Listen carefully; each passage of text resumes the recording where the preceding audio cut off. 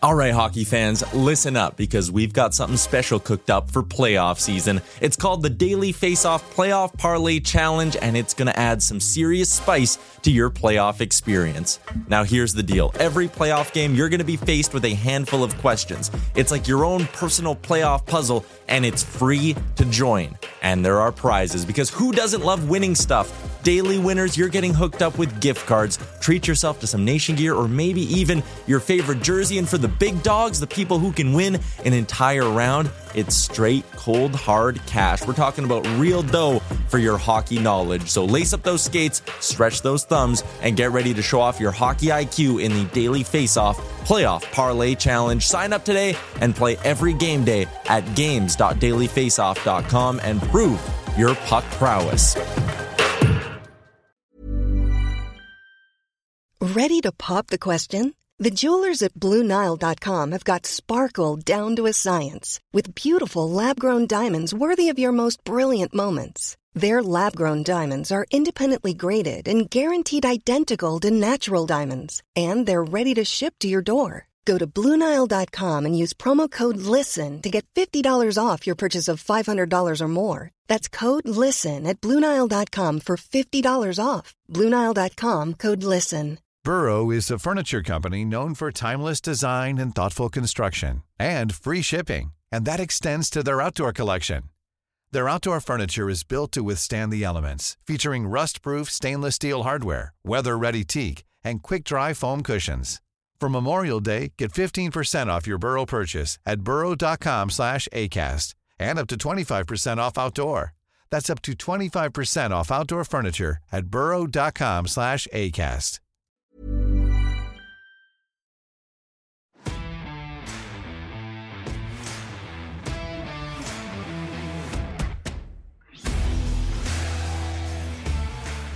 This is the Wally and Methot Show, powered by Barrhaven Ford.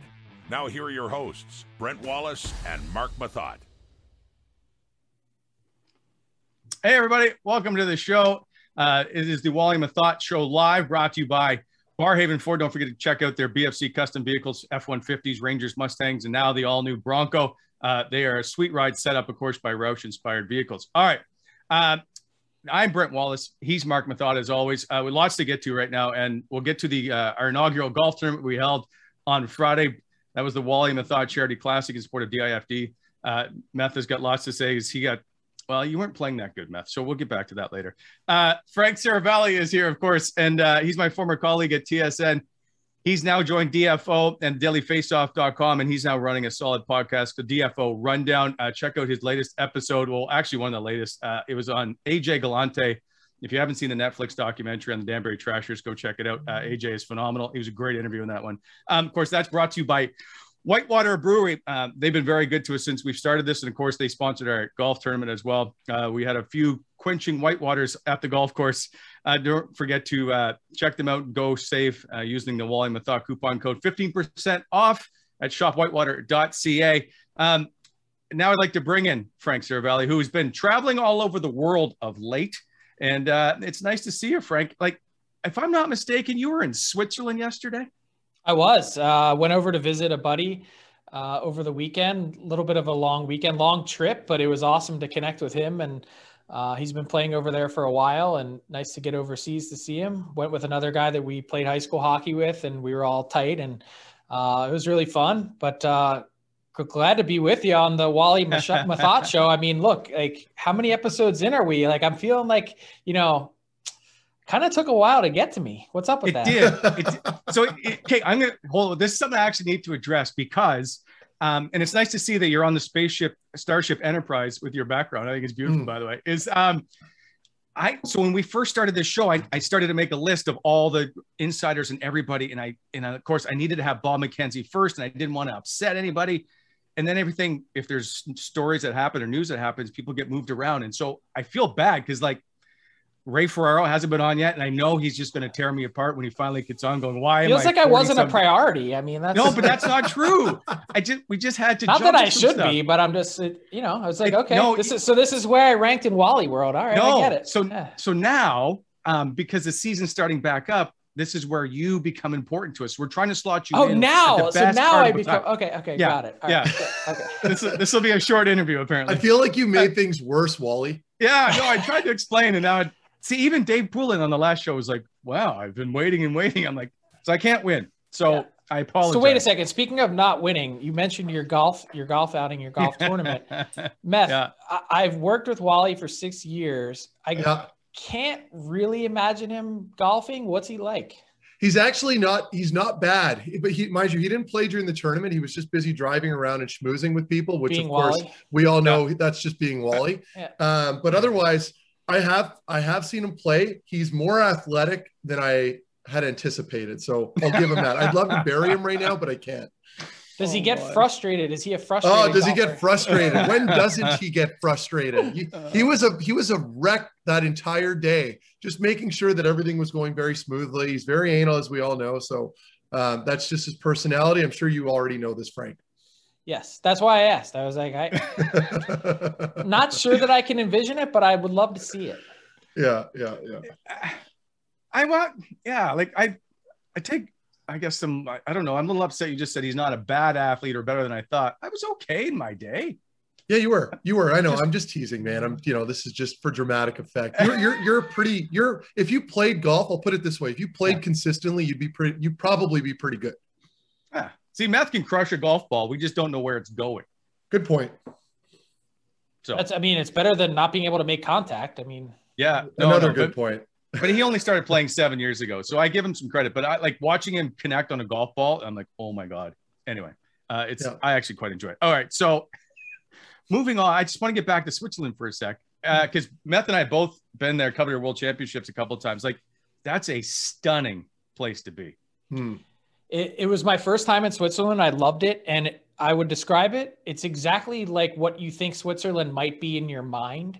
Yeah. Lots of green space, lots of openness. The cities are fantastic. Lots of culture, and friendly people. Just an interesting vibe and country in the sense that went down to stay in Fribourg, and that's sort of right on the line where the country's changes between German and French. It's actually like through that city. And it's really interesting just to see the different culture from the German side to the French side. And then I guess if you go further down, you get into the part of the Swiss Italian side. And so it's really interesting. And I definitely would like to go back. And incredibly expensive, right? Yes. That was the first thing that hit me, like just off the plane in the airport, go to Starbucks, $10. Yeah. Oh yeah. Like, or you grab a beer at a bar, and it could be 18. Like, it's just crazy. And that was my takeaway, at least. And that was when I first broke into the NHL. So the wallet was still very tight. And there was a lot of moths in there. And I'm like, never imagined having to live there with those prices.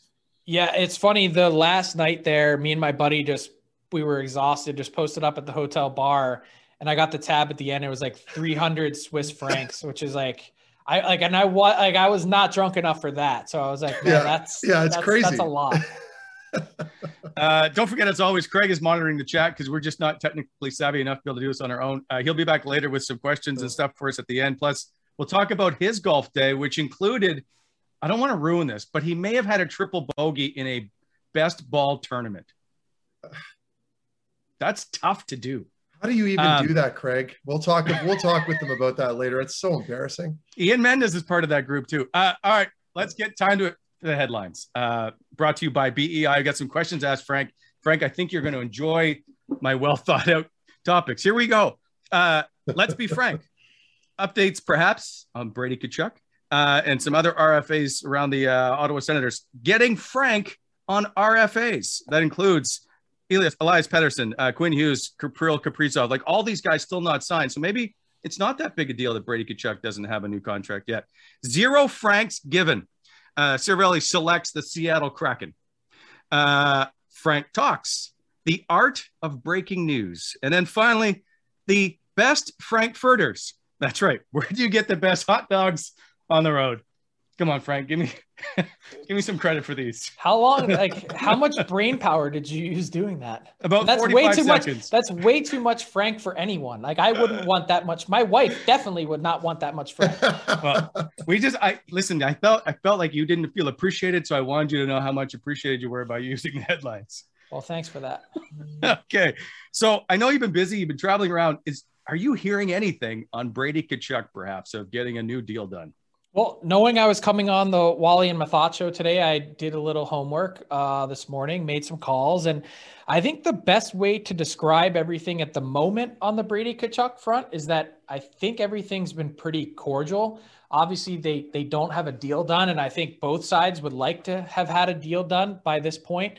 And the clock is ticking with training camp around the corner, and I believe I'll see Brady Tkachuk later this week in Chicago at the NHL Player Media Tour. So I think there will be more discussion on that front. But I think cordial is a fair word. There's been plenty of talk and negotiation, and that's been ongoing. I think there was they had a long day in Toronto a few weeks back. I think a 4 or 5 hour session that they went back and forth. The two sides met in Toronto. And so there's certainly, I guess, it would be fair to describe it as they have, the two sides have knowledge where they're at is basically the way to put it. And so there's been lots of talk out there about a long-term deal and what that might look like. And I still think that makes the most sense. Really from the Sens perspective as well, to achieve that kind of cost certainty if you can do it. But knowing the Tkachuk camp and where they're at, and knowing that, after 5 years, we're probably going to see a pretty big rise in the NHL salary cap. In fact, we would have to statistically, or just, given the way things work, with, paying this big debt back to owners. And once that's behind them, the cap can really rise in a significant way, or should. So I think they want to make sure that if they do a long-term deal, that they're not really leaving anything on the table. And so they're dealing with projections. You're dealing with projections of a player and how he'll continue to grow, and how the Sens get better, and how his numbers change when he plays with players who are better. Those all go into the equation. And I think they'll find a way to work something out. And if not, it's going to be on a shorter-term bridge deal. And I still think the long-term deal is probably the focus. That's what I was going to ask you, if you thought it was going to still be perhaps an 8-year deal to get him done. And now, what day do you meet him in Chicago? And do we think that perhaps that's a pivot point, only because he's going to get asked about it all the time? So if we get it done, then we can probably have a bigger day with Brady Tkachuk and the media. That is a good question. I haven't seen the schedule just yet. So I don't know, but that'd be pretty interesting, just to even shed some more light on it. Yeah.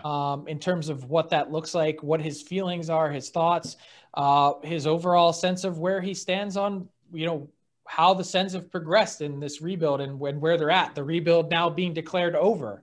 All those things are probably really important to any player in terms of when you sign for that long, you want to know what you're getting yourself into. And he's had enough of a window into it, I think, to make an informed decision.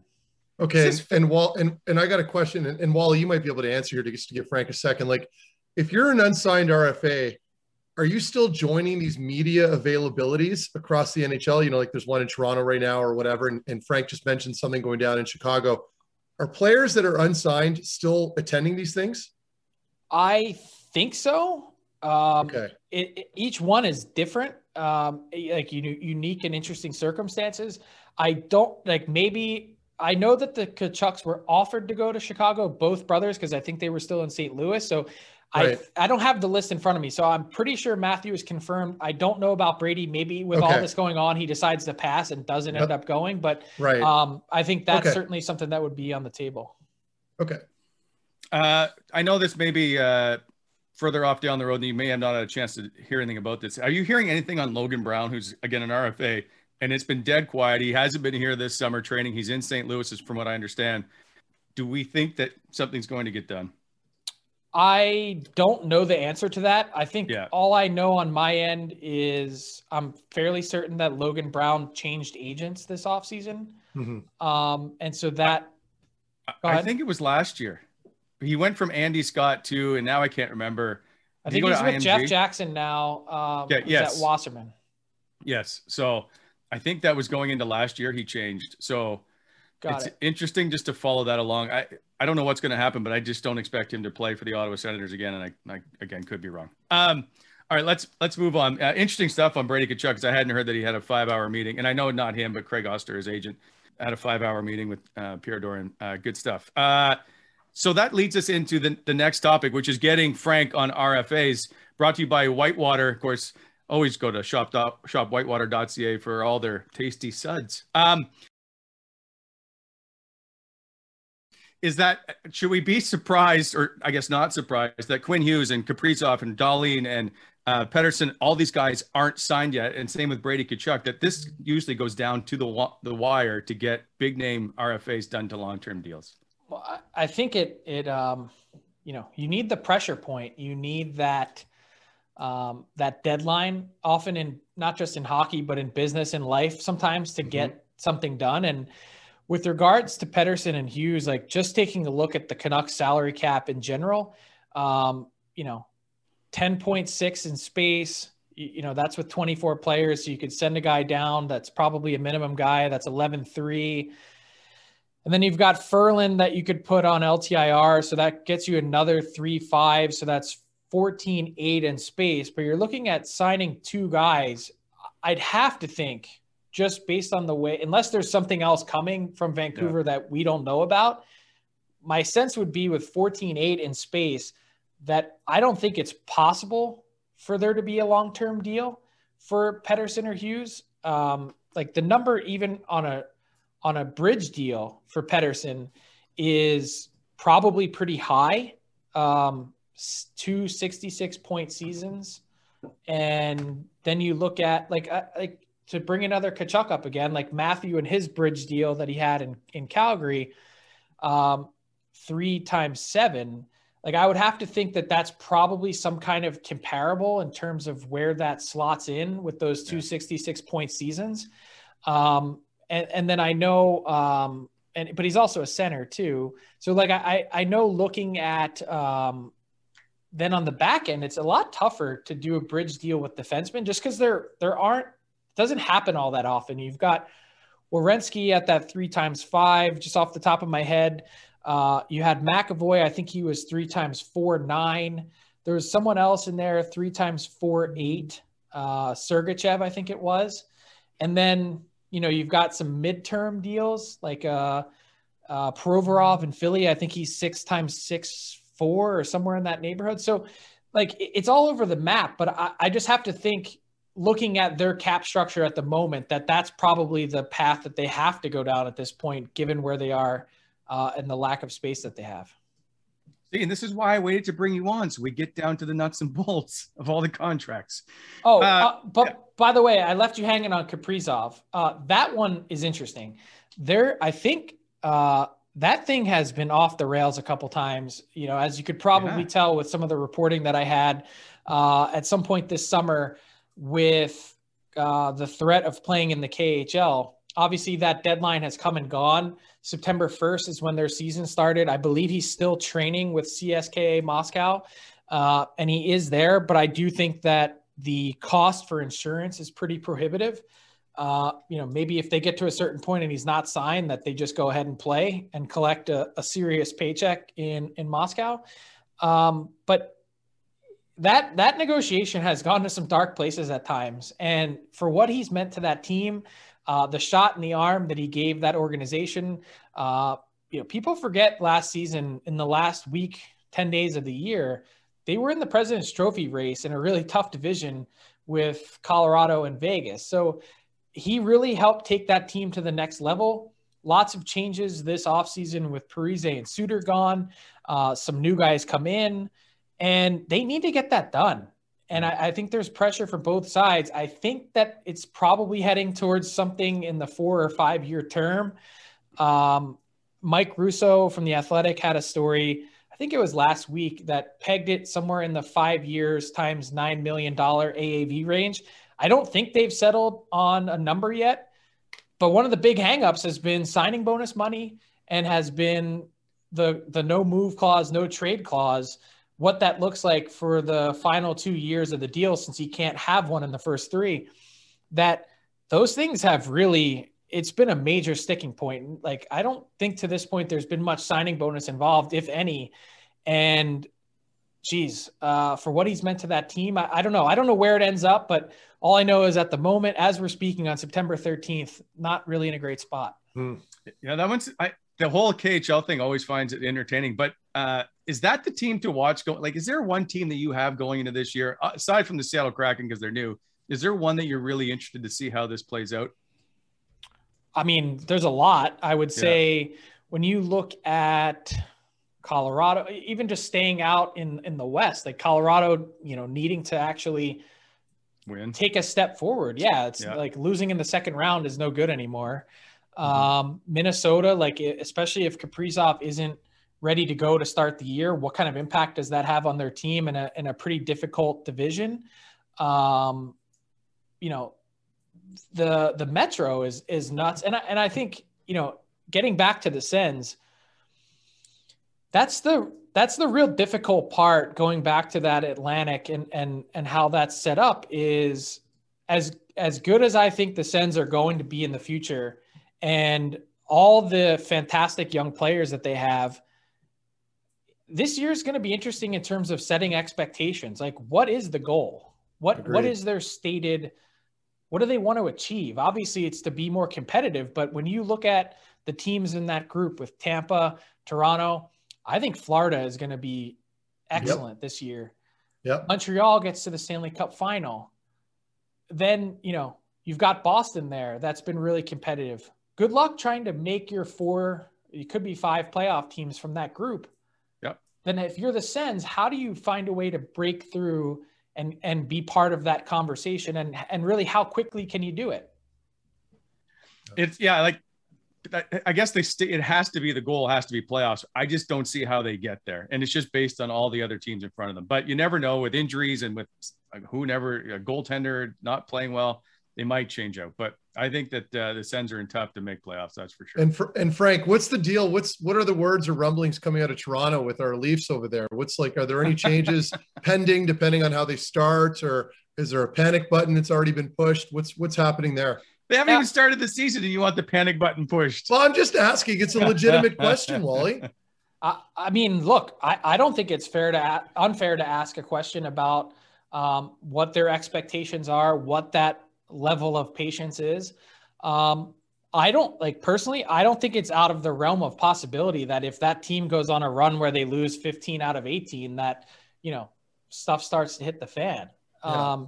That's a team that was supposed to win, supposed to take a step forward, and the massive, failure, the way the wheels fell off against Montreal, there's no escaping the stink and stench of that. There really isn't. And Agreed. So when you get into this territory with these players that are high paid, this general manager that's been building this team a very certain way, now you're going a different path with your goaltending.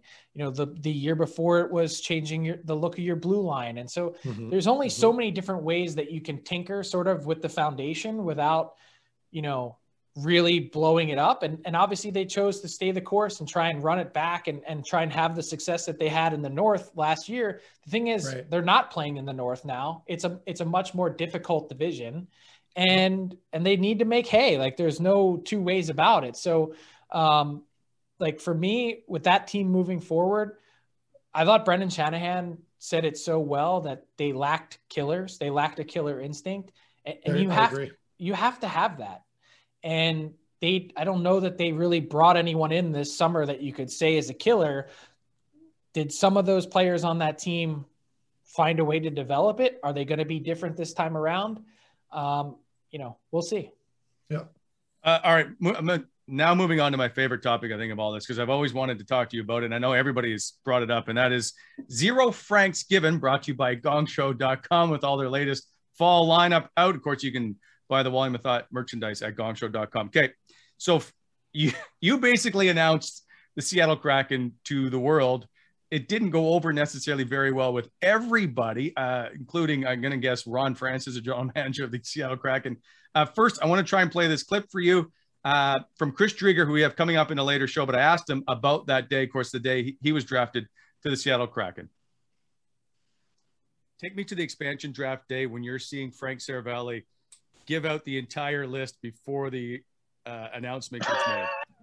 Oh, yeah. Yeah, that was a tough one. I know that the Kraken staff was not happy about that because I know I got in and they gave me like full undercover, like my room was under a different name, and I'm like, are you sure this is for me? It says like Carson Douglas, and they're like, well, you see like CD, and I'm like, oh, I guess we're going serious undercover here. But yeah, so they did it well, and like I had someone at the hotel, like personally, like if I had any questions so that I wouldn't have to talk to like the regular people so that they could keep it all hush hush. Yeah. So they did it right. They did a really good job. And then, yeah, that morning you just see every single name on the list get leaked. And it's just like, wow, that's too bad because they really set up a great, they did a great job, like announcing everyone, and they had some cool people announce the names. Like Macklemore was announcing names, a couple other guys. Yeah, so there's some cool stuff like that, and there's tons of people that came out for it. And it sounded like they got a pretty good audience on TV too. So it was, regardless of that, it was a great time and like an experience I'll never forget. All right, so here it is. They've gone incognito. They've changed players' names. They're hidden in hotels. Do you want to take me through that day? Trying to think where to start. Like it was one of those days that a lot came together in a short period of time in terms of snowballing. I think what happened was they had given, I guess to get those players in, they had sort of made a few selections ahead of time. I don't know if it's 1 day or 2 days before, whatever it was. And then, word starts to get out about those guys. Then, once the list is submitted, I think it was 10 a.m. Eastern, and all these teams now begin to find out about which player was taken. Well, word gets out quickly. Like, I don't know why at a certain point the league felt like this was going to stay under wraps until 8 p.m. Eastern. You give someone 10 hours to figure it out. Like that's a long runway. And so I'm not blaming anyone, like, and I got a ton of heat for that, specifically from Seattle fans, and that's fine. Like there was never any intention on my part to show anyone up or to reveal their team or to make, life difficult for the show or the Kraken or anyone. I get paid to be an NHL insider, and like, that's just what I do. Yep, right. So, no apologies on that front, but I do think that there was, I wanted to let the Kraken know specifically after the fact that there was no ill will on my part and I wasn't trying to be a hero or anything like that. So there was a conversation that I had with the Kraken to try and, at least just lay that out there and let them know and be a pro and offer them that courtesy. And when you have so many different people involved, the team gets the list. Then the other people in the front office know about the list. Then you call the player to let him know that he's been selected or not. In some cases, some teams were calling players and saying, hey, just letting you know that you're safe. You're good. You're going to be with us moving forward.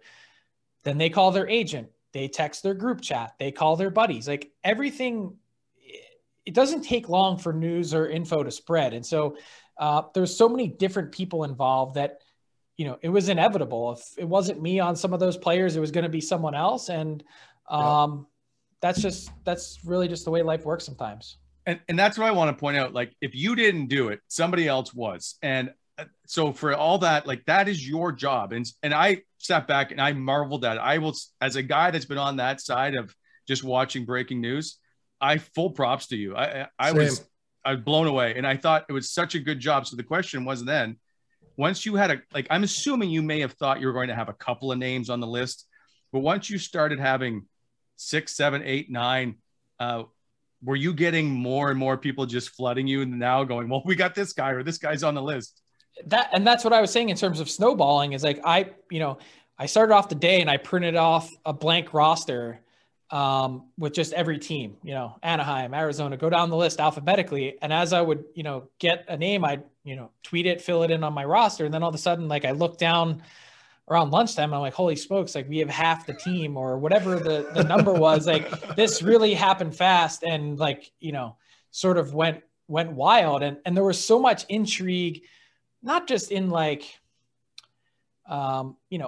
some of the smaller names, but like there were some really big names that were left available. Like the Carey Price situation was fascinating. What happens with Tarasenko in St. Louis? And you look at, a team like Philly, for instance, they had James Van Riemsdyk and Jake Voracek exposed. Like, would any of these, bigger name players end up being taken? And so, once we crossed those guys off, then it was a matter of like going through team by team and trying to dig to get the info. And Frank, so you mentioned Carey Price. I remember, I think it was a day or two prior to the actual draft itself, where I think he publicly came out and made a little comment. It was very subtle, but in other words, I think, and I'm paraphrasing, it was more or less, I'm not really interested in getting out of here or going to Seattle. I want to stay in Montreal. Did that influence anything at all, or am I just overthinking it? I don't remember that happening. I do remember some posts from his wife on social media, kind of like, hey, this will all make sense soon. And then there was all that talk about the injury. And so I was reporting on that. And, even the timing of it was crazy, going to see the specialist in New York, but they weren't going to find out until Thursday or Friday. And the draft is on Wednesday. And like, very convenient. It was really interesting the way that all played out. And honestly, I think in a weird way, like it kind of worked out like it was all supposed to for Montreal, because they didn't want to lose Jake Allen. And I think Carey Price himself, being uncertain about his own injury situation and maybe having to miss some time, that he also didn't want to leave the Canadiens, a team that just got to the Cup final, in a rut by then saying, okay, then Seattle takes Jake Allen, and I'm hurt. So that means, we're going to give Caden Primo the ball and say, hey, you need to carry our team for the first 6 weeks of the season. And, oh, by the way, welcome to the NHL. Like, he would have put that team in a tough spot. And so I think there was certainly a push on his part to make sure that didn't happen. And I was told, I never got final confirmation, but I was told that this whole, game theory and how all this worked was partially his idea, that he came to the Canadiens and said, look, I don't know what my situation is. I know that I'm not 100%, but what if we did this? What if I volunteered to waive my no move? And they actually, as I reported, they missed the deadline to ask him to waive his no move. And they had to get a special exemption from the NHL and the NHLPA that basically said, look, this deadline was in place to protect players from teams coming to them too late or after the fact. And since this player wants to waive voluntarily, then that's fine. He's allowed to do that. And we're going to let him do it. So the whole thing and the way that it played out behind the scenes was fascinating.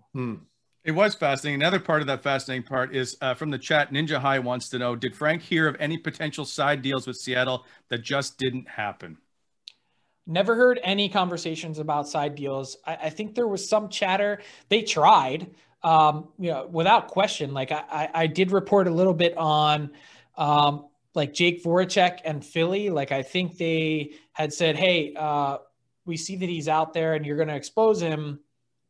We'll take him off your hands for a first round pick, or whatever the conversation ended up being, that didn't come to fruition, because consistently, I think everyone had said across the board that Seattle's ask to take players and to eat contracts was so exorbitantly high, and probably rightfully so, given the fact that they're armed with all that cap space, that they could put it to good use to harvest assets. But I think in some ways, I wonder if Seattle maybe just thinking back to how the draft played out, did they overplay their hand a little bit, not making any side deals? Like, it's nice to ask for a lot. Like, if your house is worth 300 and you ask, you say, I want 500 for it. Well, if no one gives you what you want, like, you're still sitting there and you can't sell your house. So is it more reasonable to ask for just a little bit more instead of a ton? I don't know, how that all works. And I guess time will tell in terms of what assets Seattle ended up getting. But Seattle had a pretty clear intention going in. Ron Francis is nothing if not methodical. And, we'll see. Interesting. The last question I have on this topic is, do you plan to visit Seattle anytime soon? I do plan to, if I'm granted a credential, I plan to go for the opening night. I love Seattle as a market. It's an awesome city, and I'm really looking forward to seeing the passion that all of the Kraken fans have and clearly filled my inbox and my mentions with. I got to tell you, like, and this is like totally raw, and I haven't really shared this with a lot of people. For as big a day as that was in terms of like, you know, trending on Twitter and all these like ridiculous memes. I did Spit and Chicklets. They called me Dr. Evil. For all that stuff, like I actually went to bed feeling not that great about the day that I had. Yeah. Because it was so mixed. Like that isn't my job or goal, is to ruin anyone's parade or rain on their party. And like some of the messages that I got, like I kind of block all that stuff out for the most part. Like, trust me, I'm from Philly. I covered the Flyers for a long time, and like the stuff that I got in my inbox to start my career is enough to like give anyone thick skin. But just some of the stuff was so deeply personal. Like it was like I got one message from someone that was like, hey, just want to let you know that I have a son that's special needs, and we had really been looking forward to this expansion draft for the last 8 weeks, and it's all your fault. You've ruined it, and we didn't even watch the expansion draft because of you, and it's all your fault. And I was kind of like, that hurts. Like I'm still a human, and I have emotions, and I have everything else, and I wasn't trying to like upset anyone or anything like that. But I think what people also lose sight of in the grand scheme, and I'll get off my soapbox, is social media is a contract. And whether you know it or not, you actually sign it when you log on. And part of that is like, you don't have to see it. Like you could have just like shut your Twitter off. You could have done something else with your day and then still enjoyed the draft, because it was going to be the draft no matter what. It was the same players. It's not like something changed at the last minute.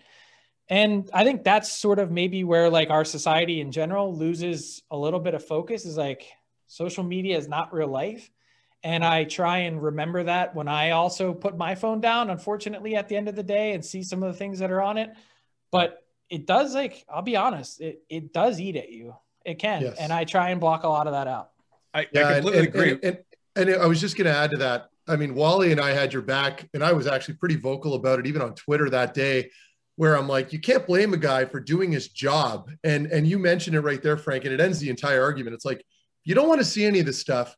Just stay off social media. And we all know with social media, particularly Twitter, there tends to be a lot of people that lose their humanity a little bit when it comes to everyday topics, because you're not really ever accountable for anything you say on there. And so I'm with you on that. And again, I can't stress this enough. I think most level-headed people know that you're just doing your job. And it was just a very vocal group of people that, you know, aren't maintaining any accountability, that were the ones that were very outspoken towards you. So pay no mind to that. It sounds like you're approaching it the right way. But it's very akin to anything I had been through, especially when I was playing in the playoffs. That's what I was going to say. It's like you had the Crosby stuff. Like I'd get attacked by a lot of people. And some of it, as you mentioned, is incredibly personal. And it's like, you try to be that guy where you can tune it out and you're professional about it. But at the end of the day, when you're putting your head on the pillow, some of that stuff still kind of gets you. You know what I mean? You want to play the tough guy role or whatever it is. But let's face it, when you're getting personally attacked by a number of people, it sticks with you. It does. And I think like I went to bed knowing, or at least feeling like everything I did was on the up and up. And I know that it was. Yeah. So that enables me to sleep at night. But as much as you pretend like you try and block it out, or you want to, that you're not always successful in doing it. And obviously on a way lesser scale. And like, I probably never have a day like that again in my career. Hopefully I do, but I probably won't.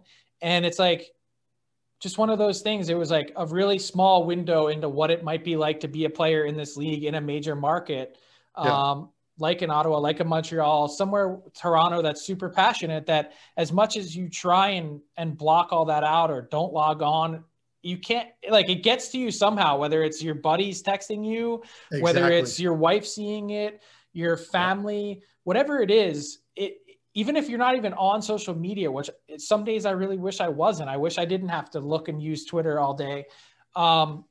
You can't avoid it. That's just the way life is today. Yep, totally agree, which is going to lead us right into our next topic called Frank Talks, brought to you by sportsinteraction.com. Log on to sportsinteraction.com/Wally and Methot. Sign up now because the NFL season is underway and they've got all kinds of betting options for you to pick. And that includes the Dallas Cowboys that are likely to win the Super Bowl because they're fantastic. So Frank, sorry, what did you just say? Let me just. I think. Okay, all right. Sorry, I just. Oh, there it is. They're gonna get things turned around, I swear. The art of breaking the news, and it's not always, and we just spent the last 5 minutes talking about, like, it's not always a fun thing to do, and especially if you're breaking news, a lot of times it's stuff that people don't want other people to know. Let's just say, like, a coach losing his job, getting fired. There's humanity at the other end of the tweet, but the reality is that's your job to do it, and I think you do a fantastic job of it. Like, I guess, how hard is it on you to try and do those things where it's not like the simple, they're going to sign a player for 6 years. That stuff's okay, but it's the other stuff at the other end. Some of it I think is really easy. And I say that just be a human being. Like, certain things are just off limits, like someone passing away. Yeah. Could be, depends on what it is. Like, a coach getting fired or a GM getting fired is different because that happens all the time. And that's like hard news, and that's something that you break. But there's certain things, like, I just want to be really respectful because people have families, people have, everyone, like I said, everything travels so fast, even with regards to things like trades, and, kids finding out in school, or, while their dad is, whatever, he's going to be moving away for the next however many months. Like, that's not easy. So I have full respect for that, in terms of when we do it. And I don't ever take that responsibility lightly. But the breaking news part of it, like, that's the nature of the beast. And sometimes stuff like that happens, that a guy finds out he's traded on Twitter, or, Marc-Andre Fleury finds out he's going from Vegas to Chicago on Twitter. Like, that stuff happens all the time. Seemingly, oddly, in this league more than others. But that's generally how it works. Who is the general manager? I'm going to side for, maybe it's Ron Francis, but who's most upset with you most of the time? Honestly, I don't know. I don't have, like, at least I hope I'm not on anyone's list. Maybe I am. I don't know. I try to give everyone courtesy. Like, even if I can't, like, I didn't confirm it through, like, I'll give you an example. It's not like I don't have, like, a name or anything attached to it, but, like, say I find out about a signing or a trade or something, even if it's someone that I generally don't talk to on a regular basis, I try to at least send a message, a text or something that just says, hey, this is the information that I have. I'm going to be reporting it in 5 minutes or whatever it is. If it's inaccurate, please tell me.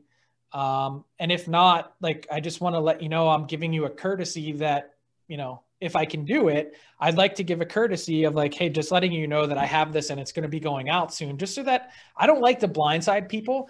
And it's not always, you can't always accomplish that. And the other part of it is, you're not going to make everyone happy. So there's sometimes some damage control that is involved, where you may end up being on someone's list for a while, and you may go through a cold spell where, like, you just don't talk to a certain GM or whatever it is for a while.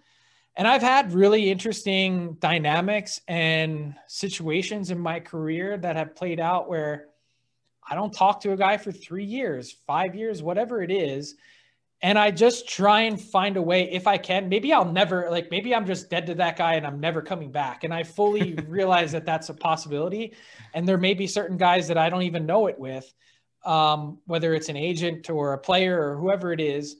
But I try and always break the ice. Like, if something, like, life is too short, and, like, even like, just on a personal level, like, even if you hate my guts, and I know there's a GM out there that I, had a long standing thing with, that I just apologized. And I said, like, whatever's going on, like, it wasn't personal. I didn't mean anything by it.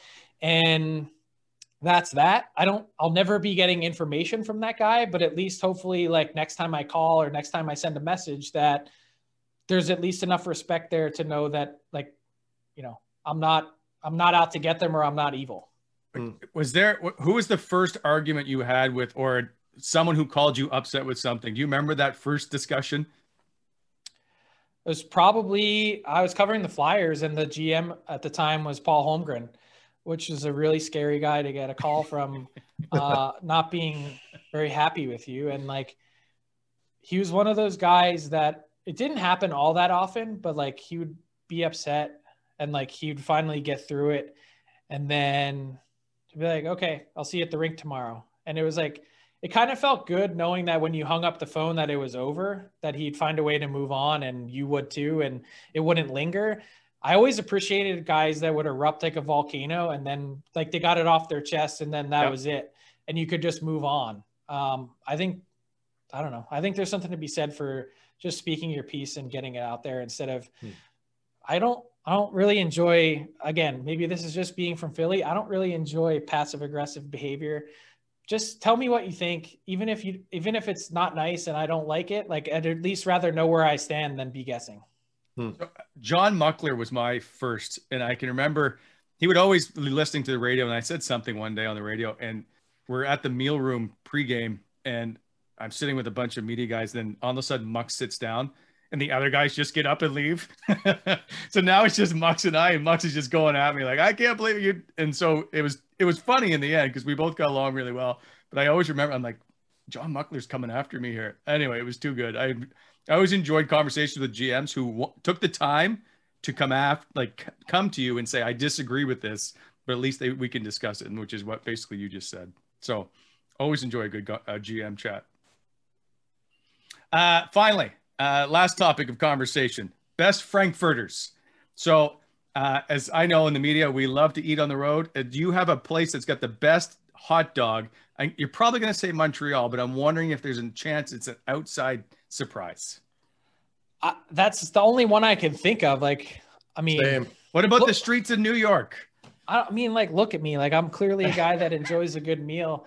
And a good hot dog from time to time, but I can't even know. Like, I would never, I'm not like a street meat guy. I don't think I'd be like at a cart in New York getting food. So, like, no, me neither. Me either. That's terrible. No street meat. So I can only really think of, like, between periods at the Bell Center. Yeah. That's it. What do you put on your hot dog? Are you just a normal ketchup mustard? I'm a relish guy. Oh, nice. Just relish? Very nice. Just relish, or sometimes I'll do just ketchup, but I don't understand the people that are like mixing ketchup and mustard on the same dog, or then also throwing like onions and relish on, like. Come on, Frank. Why? Too much. All right, really? Fine. I'm not going to attack you for that, but that's so, I mean, it's so like, so you load it up. Basically, it's like a supreme pizza, but like on a hot yeah, with a little bit of processed meat in the middle of the bun. But for those listening, the Montreal hot dogs are legendary in the NHL, because I'm sure there are people that have no idea what we're talking about. And the buns are almost like a folded piece of bread, right, Frank? With and Wally, it's toasted, and it's got a ton of butter on it, and they're cooked perfectly. But they're they're very skinny. They're like skinny weenies, but they're not even like. You get when I grill a hot dog in the summer or whatever on the barbecue, it's like crispy and crunchy and like it's well done. These are not like, these are like oddly, like, it's almost like you feel like it's like barely warmed up, but for whatever reason, it's so small and the bread is buttered. It's just like, they're unbelievable. The Shen show, it's ridiculous. Yeah. There's always a lineup. So you can't get them before the end of the first period. And so all of a sudden you'll come down and there'll be all the off-ice officials, and then it's immediate. It's like 25 people deep waiting to get these stupid hot dogs. Yeah, anyway. They're so good that I've seen Erik Karlsson eat, I think 2 or 3 of them less than an hour before a game once. Wow. I don't know that we had a great game, but he ate 3 of them. And he's not a big person, and he was playing an elite sport within an hour after he ingested those 3 hot dogs. That sounds pretty. That's like the definition of elite, I think. Yeah. That's why he's an all-star. If you can do that and go out and play 60 minutes. Oh yeah, dude, it was crazy. We were all shocked. Anyway, yeah, good for him. That wraps up the headline portion. But I just want to, I guess, continue our conversation because I've always enjoyed chatting with you. And despite the fact you're number 40 into our episodes here, I think you're number one. Is like, what's next for Frank now that you've joined the DFO Daily Faceoff and you've got your podcast going on? Are you going to be traveling around a lot? What are you up to? I'm going to be doing a little bit of traveling, not a lot. So the big thing that we're going to have coming out in a few weeks, you'll see a trailer. We're going to be doing a daily streaming show, and that's going to be one of the real sort of crown jewels. One of the big things that we're targeting in terms of daily face-off and making an impact is I just feel like there's so much room for growth in our sport in terms of coverage. Like when you think about the NFL here and how it's covered, it's like, it's not only an all day long thing, it's an all week long. And I know it's different because of their schedule. Yeah. It's 24/7. And so like, I feel like in the hockey world, at least, it's so focused on the coverage is so focused on the game and that night's action that like we kind of lose the conversation piece throughout the day of all the different things that are happening around the league. And so we're envisioning a 30-minute show that's going to be Monday to Friday. Every day you can tune in and stream it wherever you stream and have that conversation, jump around to the different teams, jump around to the different topics, news items, controversy, conversation, and really be all encompassing in terms of prospects, goalies, like dive into lots of different things. Like I said, the draft, the salary cap, like all those different parts and facets of the game that I think we as hockey fans miss sometimes because I don't know that it's properly served, especially in the digital world. So we're going to be doing that, some podcasting, obviously written stories and articles, lists, rankings, all the things that, sort of I've been doing in my career. And I'm in the process of rounding out a team, hiring some people, actually just hired a former NHL player last week. So we're going to have some announcements coming and we're excited to just be a new player in the digital world. It's not meth, right? Just want to make sure. It is not meth. Okay, meth, Frank never gave me a call. We could talk offline if you're interested. No, yeah, fire me a text after the interview, okay? Sounds good. Frank, what's the number of times, by the way, I feel like I'm authority to ask you this question, that you've been asked to dye your hair? By someone at work? Anybody. Or in general? No one. Like how many times have you heard Grecian formula or some ridiculous just for men comment? Never once. I don't understand that. Like you guys have this beautiful blend of white and your original hair color. Like I want that. I want that look. So when you guys, if like Wally, if presumably you're being told or Frank to dye your hair, that is insane. That's just somebody straight up hating on you guys. So rock it and own it. Well, I mean, I do own it. I get conversation from a lot. Well, like here's part of the problem, Meth, is I'm only 33. So like I look way older than I am. And that, that could also be due to some poor lifestyle choices along the way, which is a topic for another day. But like for me, I am what I am. Like I'm not like, I don't feel any need to go out and change who I am to, no, first off, no one's ever asked me because I think they also probably know it's a non-starter. Like really work never asked. My wife has never asked, like, and if she doesn't care, like, I don't really care what anyone else thinks. So, that, I'm really comfortable in my own skin. So I never really felt any need to change it. And in fact, in an odd way, being so young and having spent a lot of time, I've been covering the NHL since I was 20. I mean, I think in an odd way, it's helped me. I started going gray at 18. Like no one was ever like, who's this chump? Yeah. And everyone kind of always took me seriously from the jump. So maybe I owe something to my gray hair in my career. When I first started in TV, I was like 21, whatever. And they're like, would you consider putting some gray in your hair and wearing glasses to look older?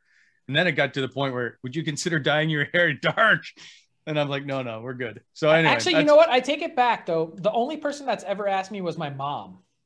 She's like, why don't you just like, you have those shampoos now. Like you just like, it brings a little back every now and again. I'm like, for what? Like, why would I do that? And I think like really like her thing would be like, Frank, can you lose 50 pounds? Like that would be like, that would make things a lot easier. My mom's like a health nut and a fitness freak. So she's always on me about my weight. And like, to be fair, it's absurd, but that would probably also help me not look like looking like 50 if I could drop 50.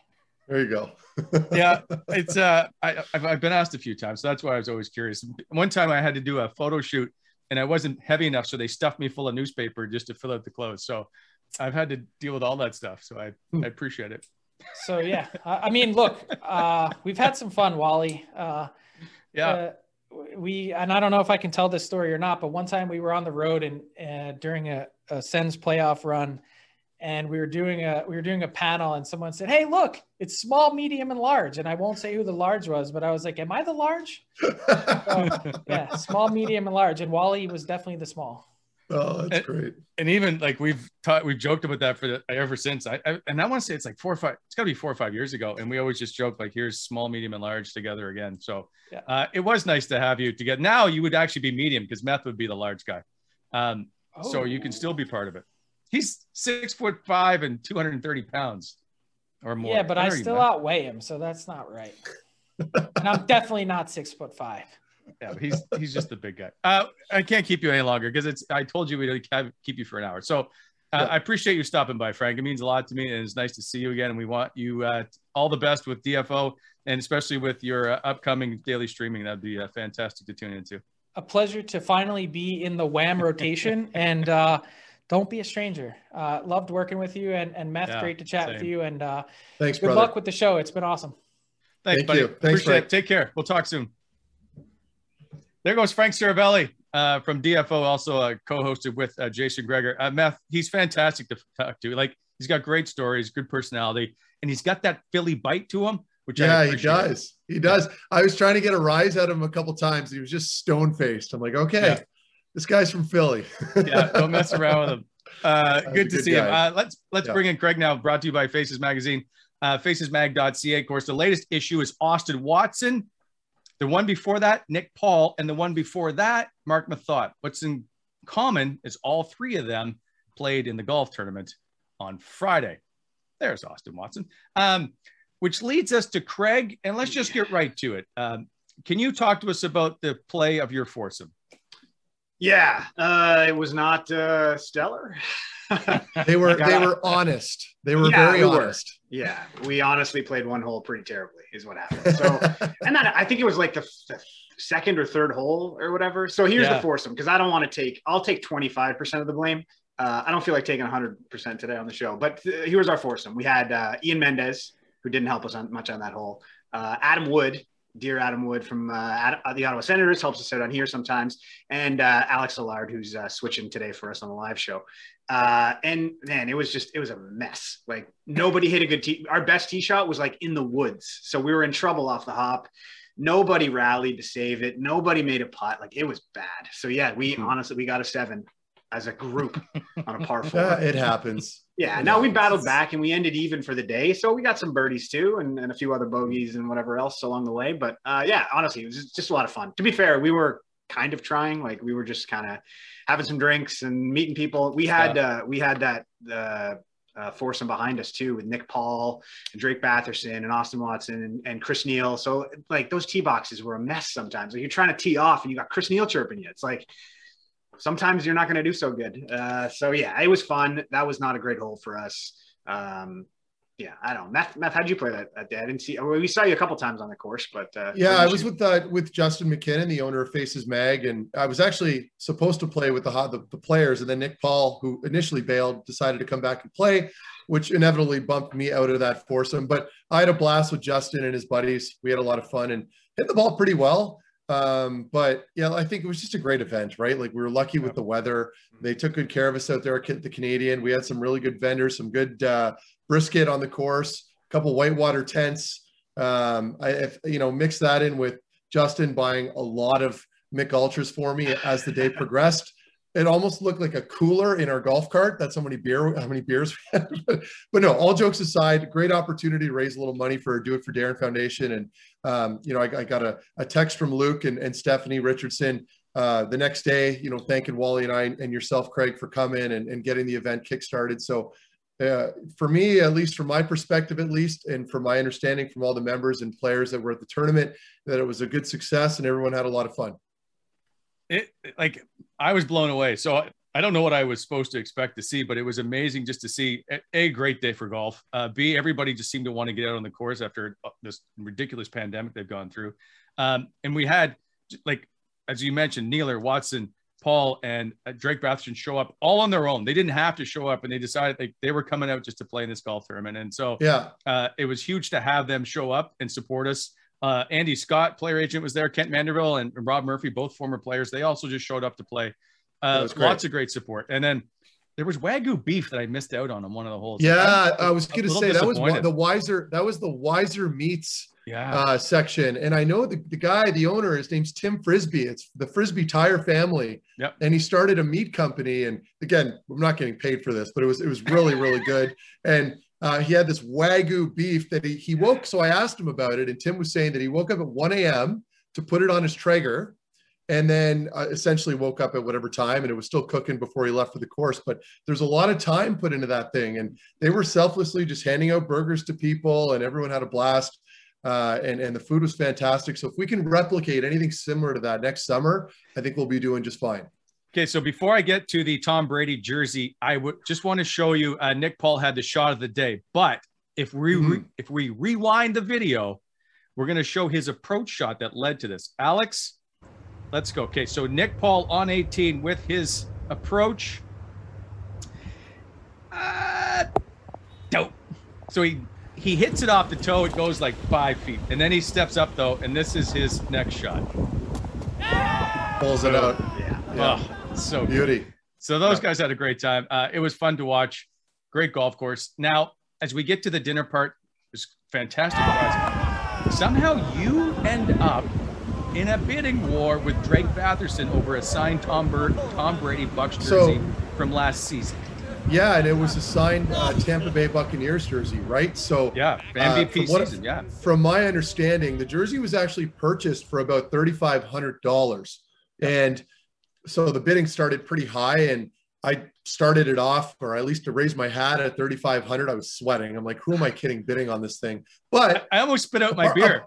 A part of me, but a part of me genuinely wanted it, and I would have been okay with that because it's for a great cause. Yeah. And I mean, like, gee, we're talking about the greatest. Well, I don't know that it's an argument anymore, but he's the greatest quarterback of all time, or at least the most successful anyway. And so all of a sudden, Drake behind me playing the hero card decides to start bidding on it too, and I'm thinking, oh God, like here we go. And I'm fully aware of the new deal that he signed, right? So that has a big thing in the back of my mind. That's coming into play. It's a factor. So then I think he goes to like 3,600. I go to 3,700. And at this point, there's a bit of a pause. And I'm thinking, oh boy, I might actually have to pay 3,700 for this jersey. and also there were mind games. Like I could feel Drake and his reluctance to keep going, I think because he felt bad for me, like almost. It was very embarrassing. It was humiliating.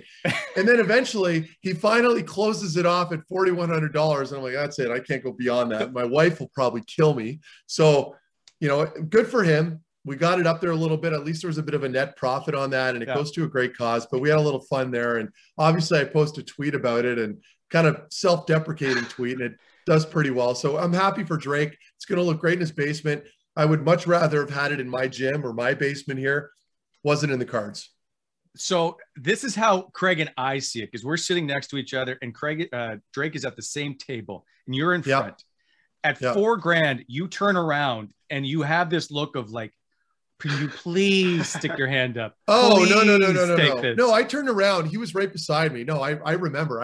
I turned around and told him, I'm like, dude, if you want to bid on it, go for it. That's what I said. Because I could feel, I felt bad. Like it felt like he was holding back because, it was me and it was our tournament and all that stuff. So I just wanted to let him know, like, it's all good. That's essentially what I was talking to him about. He really wanted it. I legit, that day, or was it that night or the night before, I had posted a Tom Brady picture on my Instagram. Like I'm a huge fan. So anyway, we'll leave it at that. Nick Paul was egging him on too, so it was good. Oh, was he? Yeah, for sure. Well, he wasn't originally. He wasn't sure if he was like he wanted it. He's like, I kind of want that, and we're like, do it, get in there. And so yeah. And you know what? I wanted to add to this with the Sens guys that showed up. I mean, I can speak on this from being a past player. There was no incentive for them to be there other than they wanted to support the cause, and it just speaks to their level on how classy these guys are and caring. And I got to meet Austin Watson for the first time. I mean, just a down-to-earth, super nice guy. And it's amazing, because you watch these players on TV and sometimes you have this preconceived notion of who they might be off the ice until you actually meet them in person. A lot like Chris Neal. He's a good example where these guys are just teddy bears, very nice people. Nick Paul had the tightest shorts imaginable on that day, and the boys were just giving it to him the whole time about that. But he's also a freak of nature and very strong. So he was rocking it. And Drake was there, very good golfer. And like I said, with Austin Watson, super nice guy, missing all his teeth. We had a long chat between Nealer, Watson, and myself about teeth. That went on for about 5 minutes. It was very interesting, very colorful. But other than that, like I said, I wanted to make sure that we got this out there, that we thank them for coming, because they didn't have to be there and they came. Same applies to, Manderville and Andy Scott, the agent. I mean, it was really just an all around great day. So here's a story, because whenever Nick Paul and Austin Watson play golf or they go anywhere, everybody talks to Nick about the gold medal and scoring the winning goal. And Watson's had enough. He's just, I'm tired, like, stop asking about this. So the next one of the few times they play golf recently, whatever, Nick takes the gold medal and uses it as his ball marker. Nice. Such a boss move. I love it. Yeah. So Nick says to me, that goes, awesome. I'm standing at one of the tee boxes and he goes, can you just bring up scoring the winning goal? And so I waited for Nick to tee off and I was like, man, that's like a gold medal winning. And all of a sudden, like, Austin Watson's like, for the love of God, enough of this. So good. Yeah. It was funny. Awesome. At the end of it, that's something Drake told me too, is he's like, I could listen to Chris Neal tell stories all day. Like, you kind of miss, like, you kind of have that old guard and the new guys. And obviously, like, Nick Paul, he's played with everybody because he's played there for the last, however many, 7 years or whatever it's been. Yeah. So he's played with Chris Neal, but Drake Batherson really didn't have a lot of Chris Neal time before. So just the stories that were going on with those guys. Oh yeah. Neat to see. Yeah, he was disappointed. Yeah. Nealer had to leave because he had a previous engagement, so he didn't stay for the dinner, but the other guys did. And Drake's like, it's too bad Nealer's not here, man. I still got to talk to him. So yeah, it's interesting. Hopefully they'll all get around to more alumni just hanging out at the rink so they can get a chance to chat more. Mm-hmm. Anyway, we will find out this week the amount of money we've raised. It's well in excess of $10,000, I hope. So it'll be good to give a big check to DIFD. I've never done this before, so I'm actually kind of excited to get the big check and go present it. Mm-hmm. We will do it again next year, guys. Absolutely. I already told them. We're going to try and not avoid the triples next year. We got to bring in, I think we got to bring in like a live band or something just to really fire up the day, or even like a bagpiper before the tournament starts and just walk around. Like that's something that I'm thinking I might have to organize. We'll see. I'm into that. That's actually a good point. Okay. Thank you. We'll move on, but that's it for now. I do enjoy that point. All right, guys. I hope you had a great day of playing golf, and let's do it again. And let's get on to some trivia, Craig. Yeah, for sure. Actually, do you guys want to answer one or two questions before? I got a couple people had asked in the chat. There's you guys honestly answered a bunch of them, but there's a few in there that I thought were probably worth asking here. The one that I wanted to kind of touch base on first was when you guys were talking about social media stuff and the reporters reporting stuff and then people being mad at them. Meth, has that ever happened to you? Have you ever had a reporter that would report things that either you didn't want or weren't true or whatever else? Like, did you ever have any kind of bad relationships? Yeah, I had an incident. And how do you deal with that? Yeah, I had an incident in Columbus, but it wasn't like, it was my own doing, but Aaron Portzline was the beat writer there, and he was sort of like the guy that was always posting and about the team and the notable presence from the media. And this was, I think, my third year, maybe my fourth year, where I had to make the team, basically, and it was during training camp, and Portzline did a little phone call with me, a quick interview right before camp started or during camp. And basically I was pretty frustrated at that point because I knew I belonged. I hadn't really cracked the lineup yet. And long story short, I know I've told this story before, but I basically said that if Columbus didn't want me, good riddance, I'll go somewhere else. I said that to him on the phone. And he ran with it, of course, right? Yeah. It was in the newspaper the next day. And I still remember walking into the gym, and Freddie Modine was a veteran, NHL veteran of 15, 16 seasons. And he's riding the stationary, and we didn't have cell phones really at that point, like with social media. So he's reading the newspaper, and he looks up at me and he kind of shook his head and he goes, "Oh, okay, Matt," or he said something like that, and I thought right away, I'm like, oh my God, what is he talking about? Grab a paper. I finally read it, went through the dressing room. I was lucky. Scott Housen, the general manager at the time, I don't think took too much offense to it. He basically kind of had my back in a weird way, where he was like, well, I like the fire and the drive and the motivation, yada, yada, yada, and kind of just buried the story. But had I had a general manager that maybe had a little bit more personality, it could have gone south for me very quickly. So that could have made or break my career in many ways, right? And it didn't. It worked out in my favor because I had a good camp, thank God. But I've had run-ins like that. But I mean, at the end of the day, you're responsible for what comes out of your mouth, and you could pay the piper for it depending on how negative it gets. All right, you mean the bagpiper?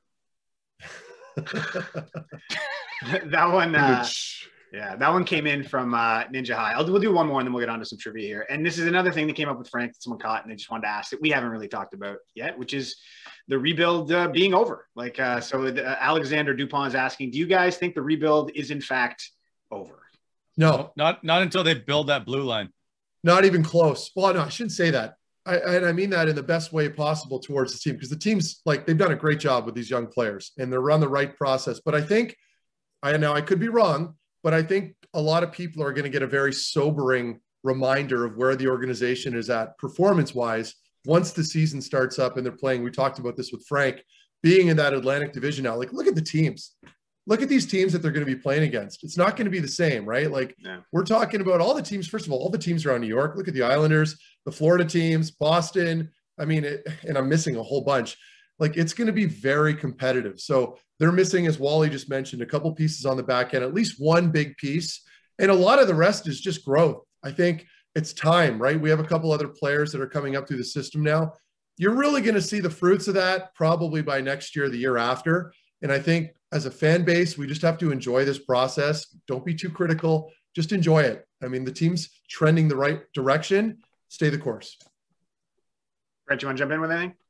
Yeah, I just said, at the beginning, they got to rebuild that blue line. And they still need, with all due respect to Josh Norris at the moment, if they were truly going to be a playoff contending team, they'd need a solid number one center. You think so? I mean, I still think a bona fide, if you can put Josh Norris as your number two guy, okay, right? Yeah, I agree with you. They're pretty thin down the middle. So yes, this is not a shot at Josh Norris, but this is where, if you can bring it, I'm going to go Jack Eichel type, and I know that's a franchise type player, so it might be a little less, but you know what I'm saying. They need someone like that in that number one spot, and Josh Norris sits in at number two, and Shane Pinto's in there. I think they really now have started. I just wanted to add, because Wally, you're absolutely correct. They are definitely thin down the middle, and I think that's commonplace with everybody, every media member and fan out there that pays attention.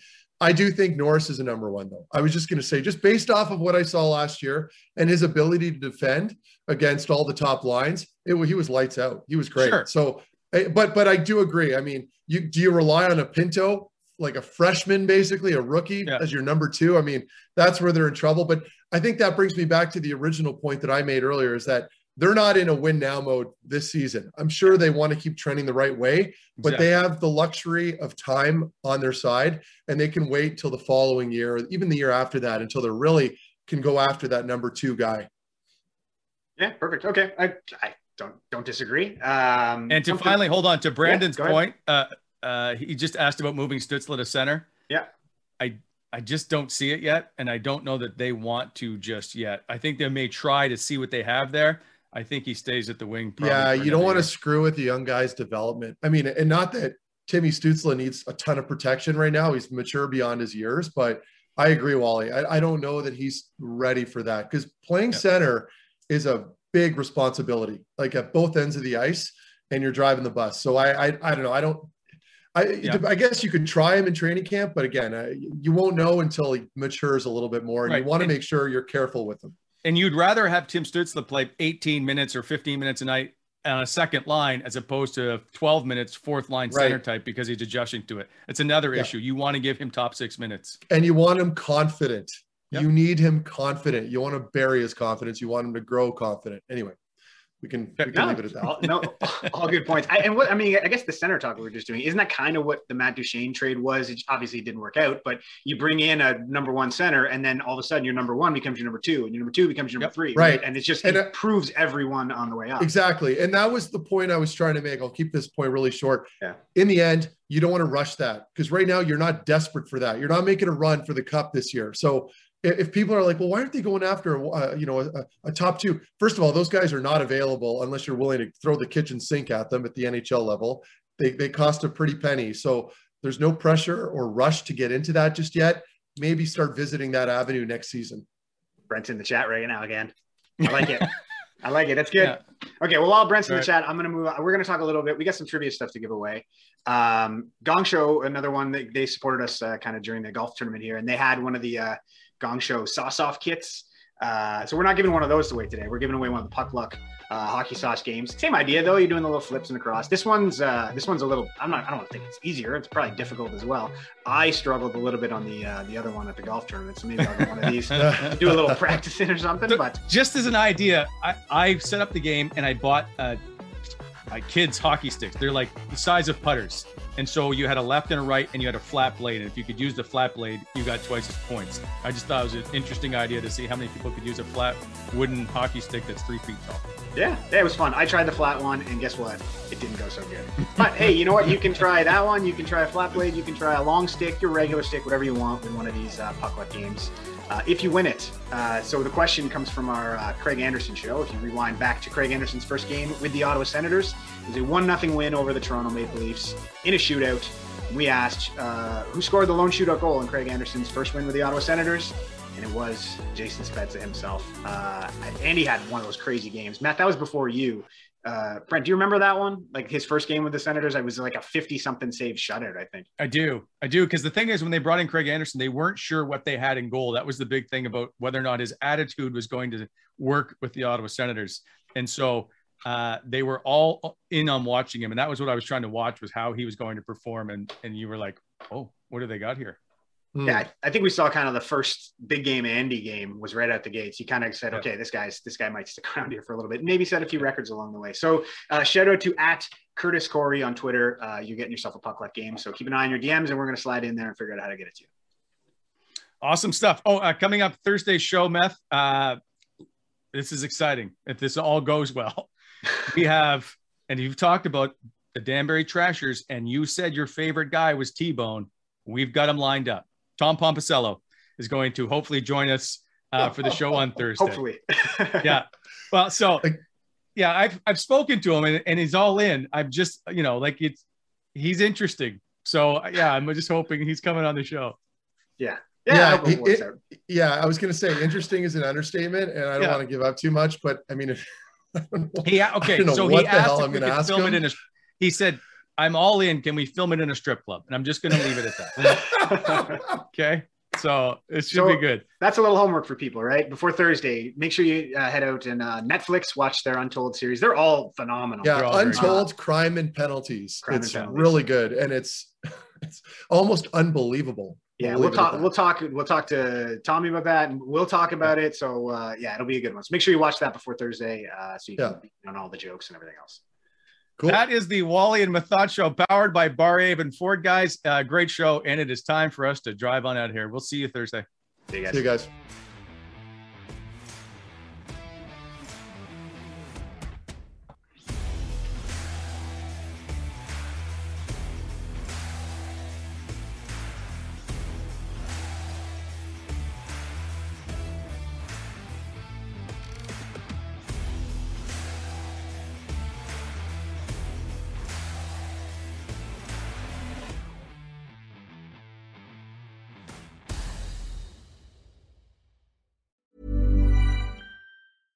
Imagine the softest sheets you've ever felt. Now imagine them getting even softer over time. That's what you'll feel with Boll & Branch's organic cotton sheets. In a recent customer survey, 96% replied that Boll & Branch sheets get softer with every wash. Start getting your best night's sleep in these sheets that get softer and softer for years to come. Try their sheets with a 30-night guarantee. Plus, get 15% off your first order at bollandbranch.com. Code BUTTERY. Exclusions apply. See site for details. Hi, I'm Daniel, founder of Pretty Litter. Did you know cats tend to hide symptoms of sickness and pain? I learned this the hard way after losing my cat, Gingy. So I created Pretty Litter, a health monitoring litter that helps detect early signs of illness by changing colors, saving you money and potentially your cat's life. Pretty Litter is veterinarian developed, and it's the easiest way to keep tabs on your fur baby's health right at home. Go to prettylitter.com and use code ACAST for 20% off your first order and a free cat toy. Terms and conditions apply. See site for details. Mom deserves the best, and there's no better place to shop for Mother's Day than Whole Foods Market. They're your destination for unbeatable savings, from premium gifts to show-stopping flowers and irresistible desserts. Start by saving 33% with Prime on all body care and candles. Then get a 15-stem bunch of tulips for just $9.99 each with Prime. Round out Mom's menu with festive rosé, irresistible berry chantilly cake, and more special treats. Come celebrate Mother's Day at Whole Foods Market. Planning for your next trip? Elevate your travel style with Quince. Quince has all the jet-setting essentials you'll want for your next getaway, like European linen, premium luggage options, buttery soft Italian leather bags, and so much more. And is all priced at 50 to 80% less than similar brands. Plus, Quince only works with factories that use safe and ethical manufacturing practices. Pack your bags with high-quality essentials you'll be wearing for vacations to come with Quince. Go to quince.com/pack for free shipping and 365-day returns.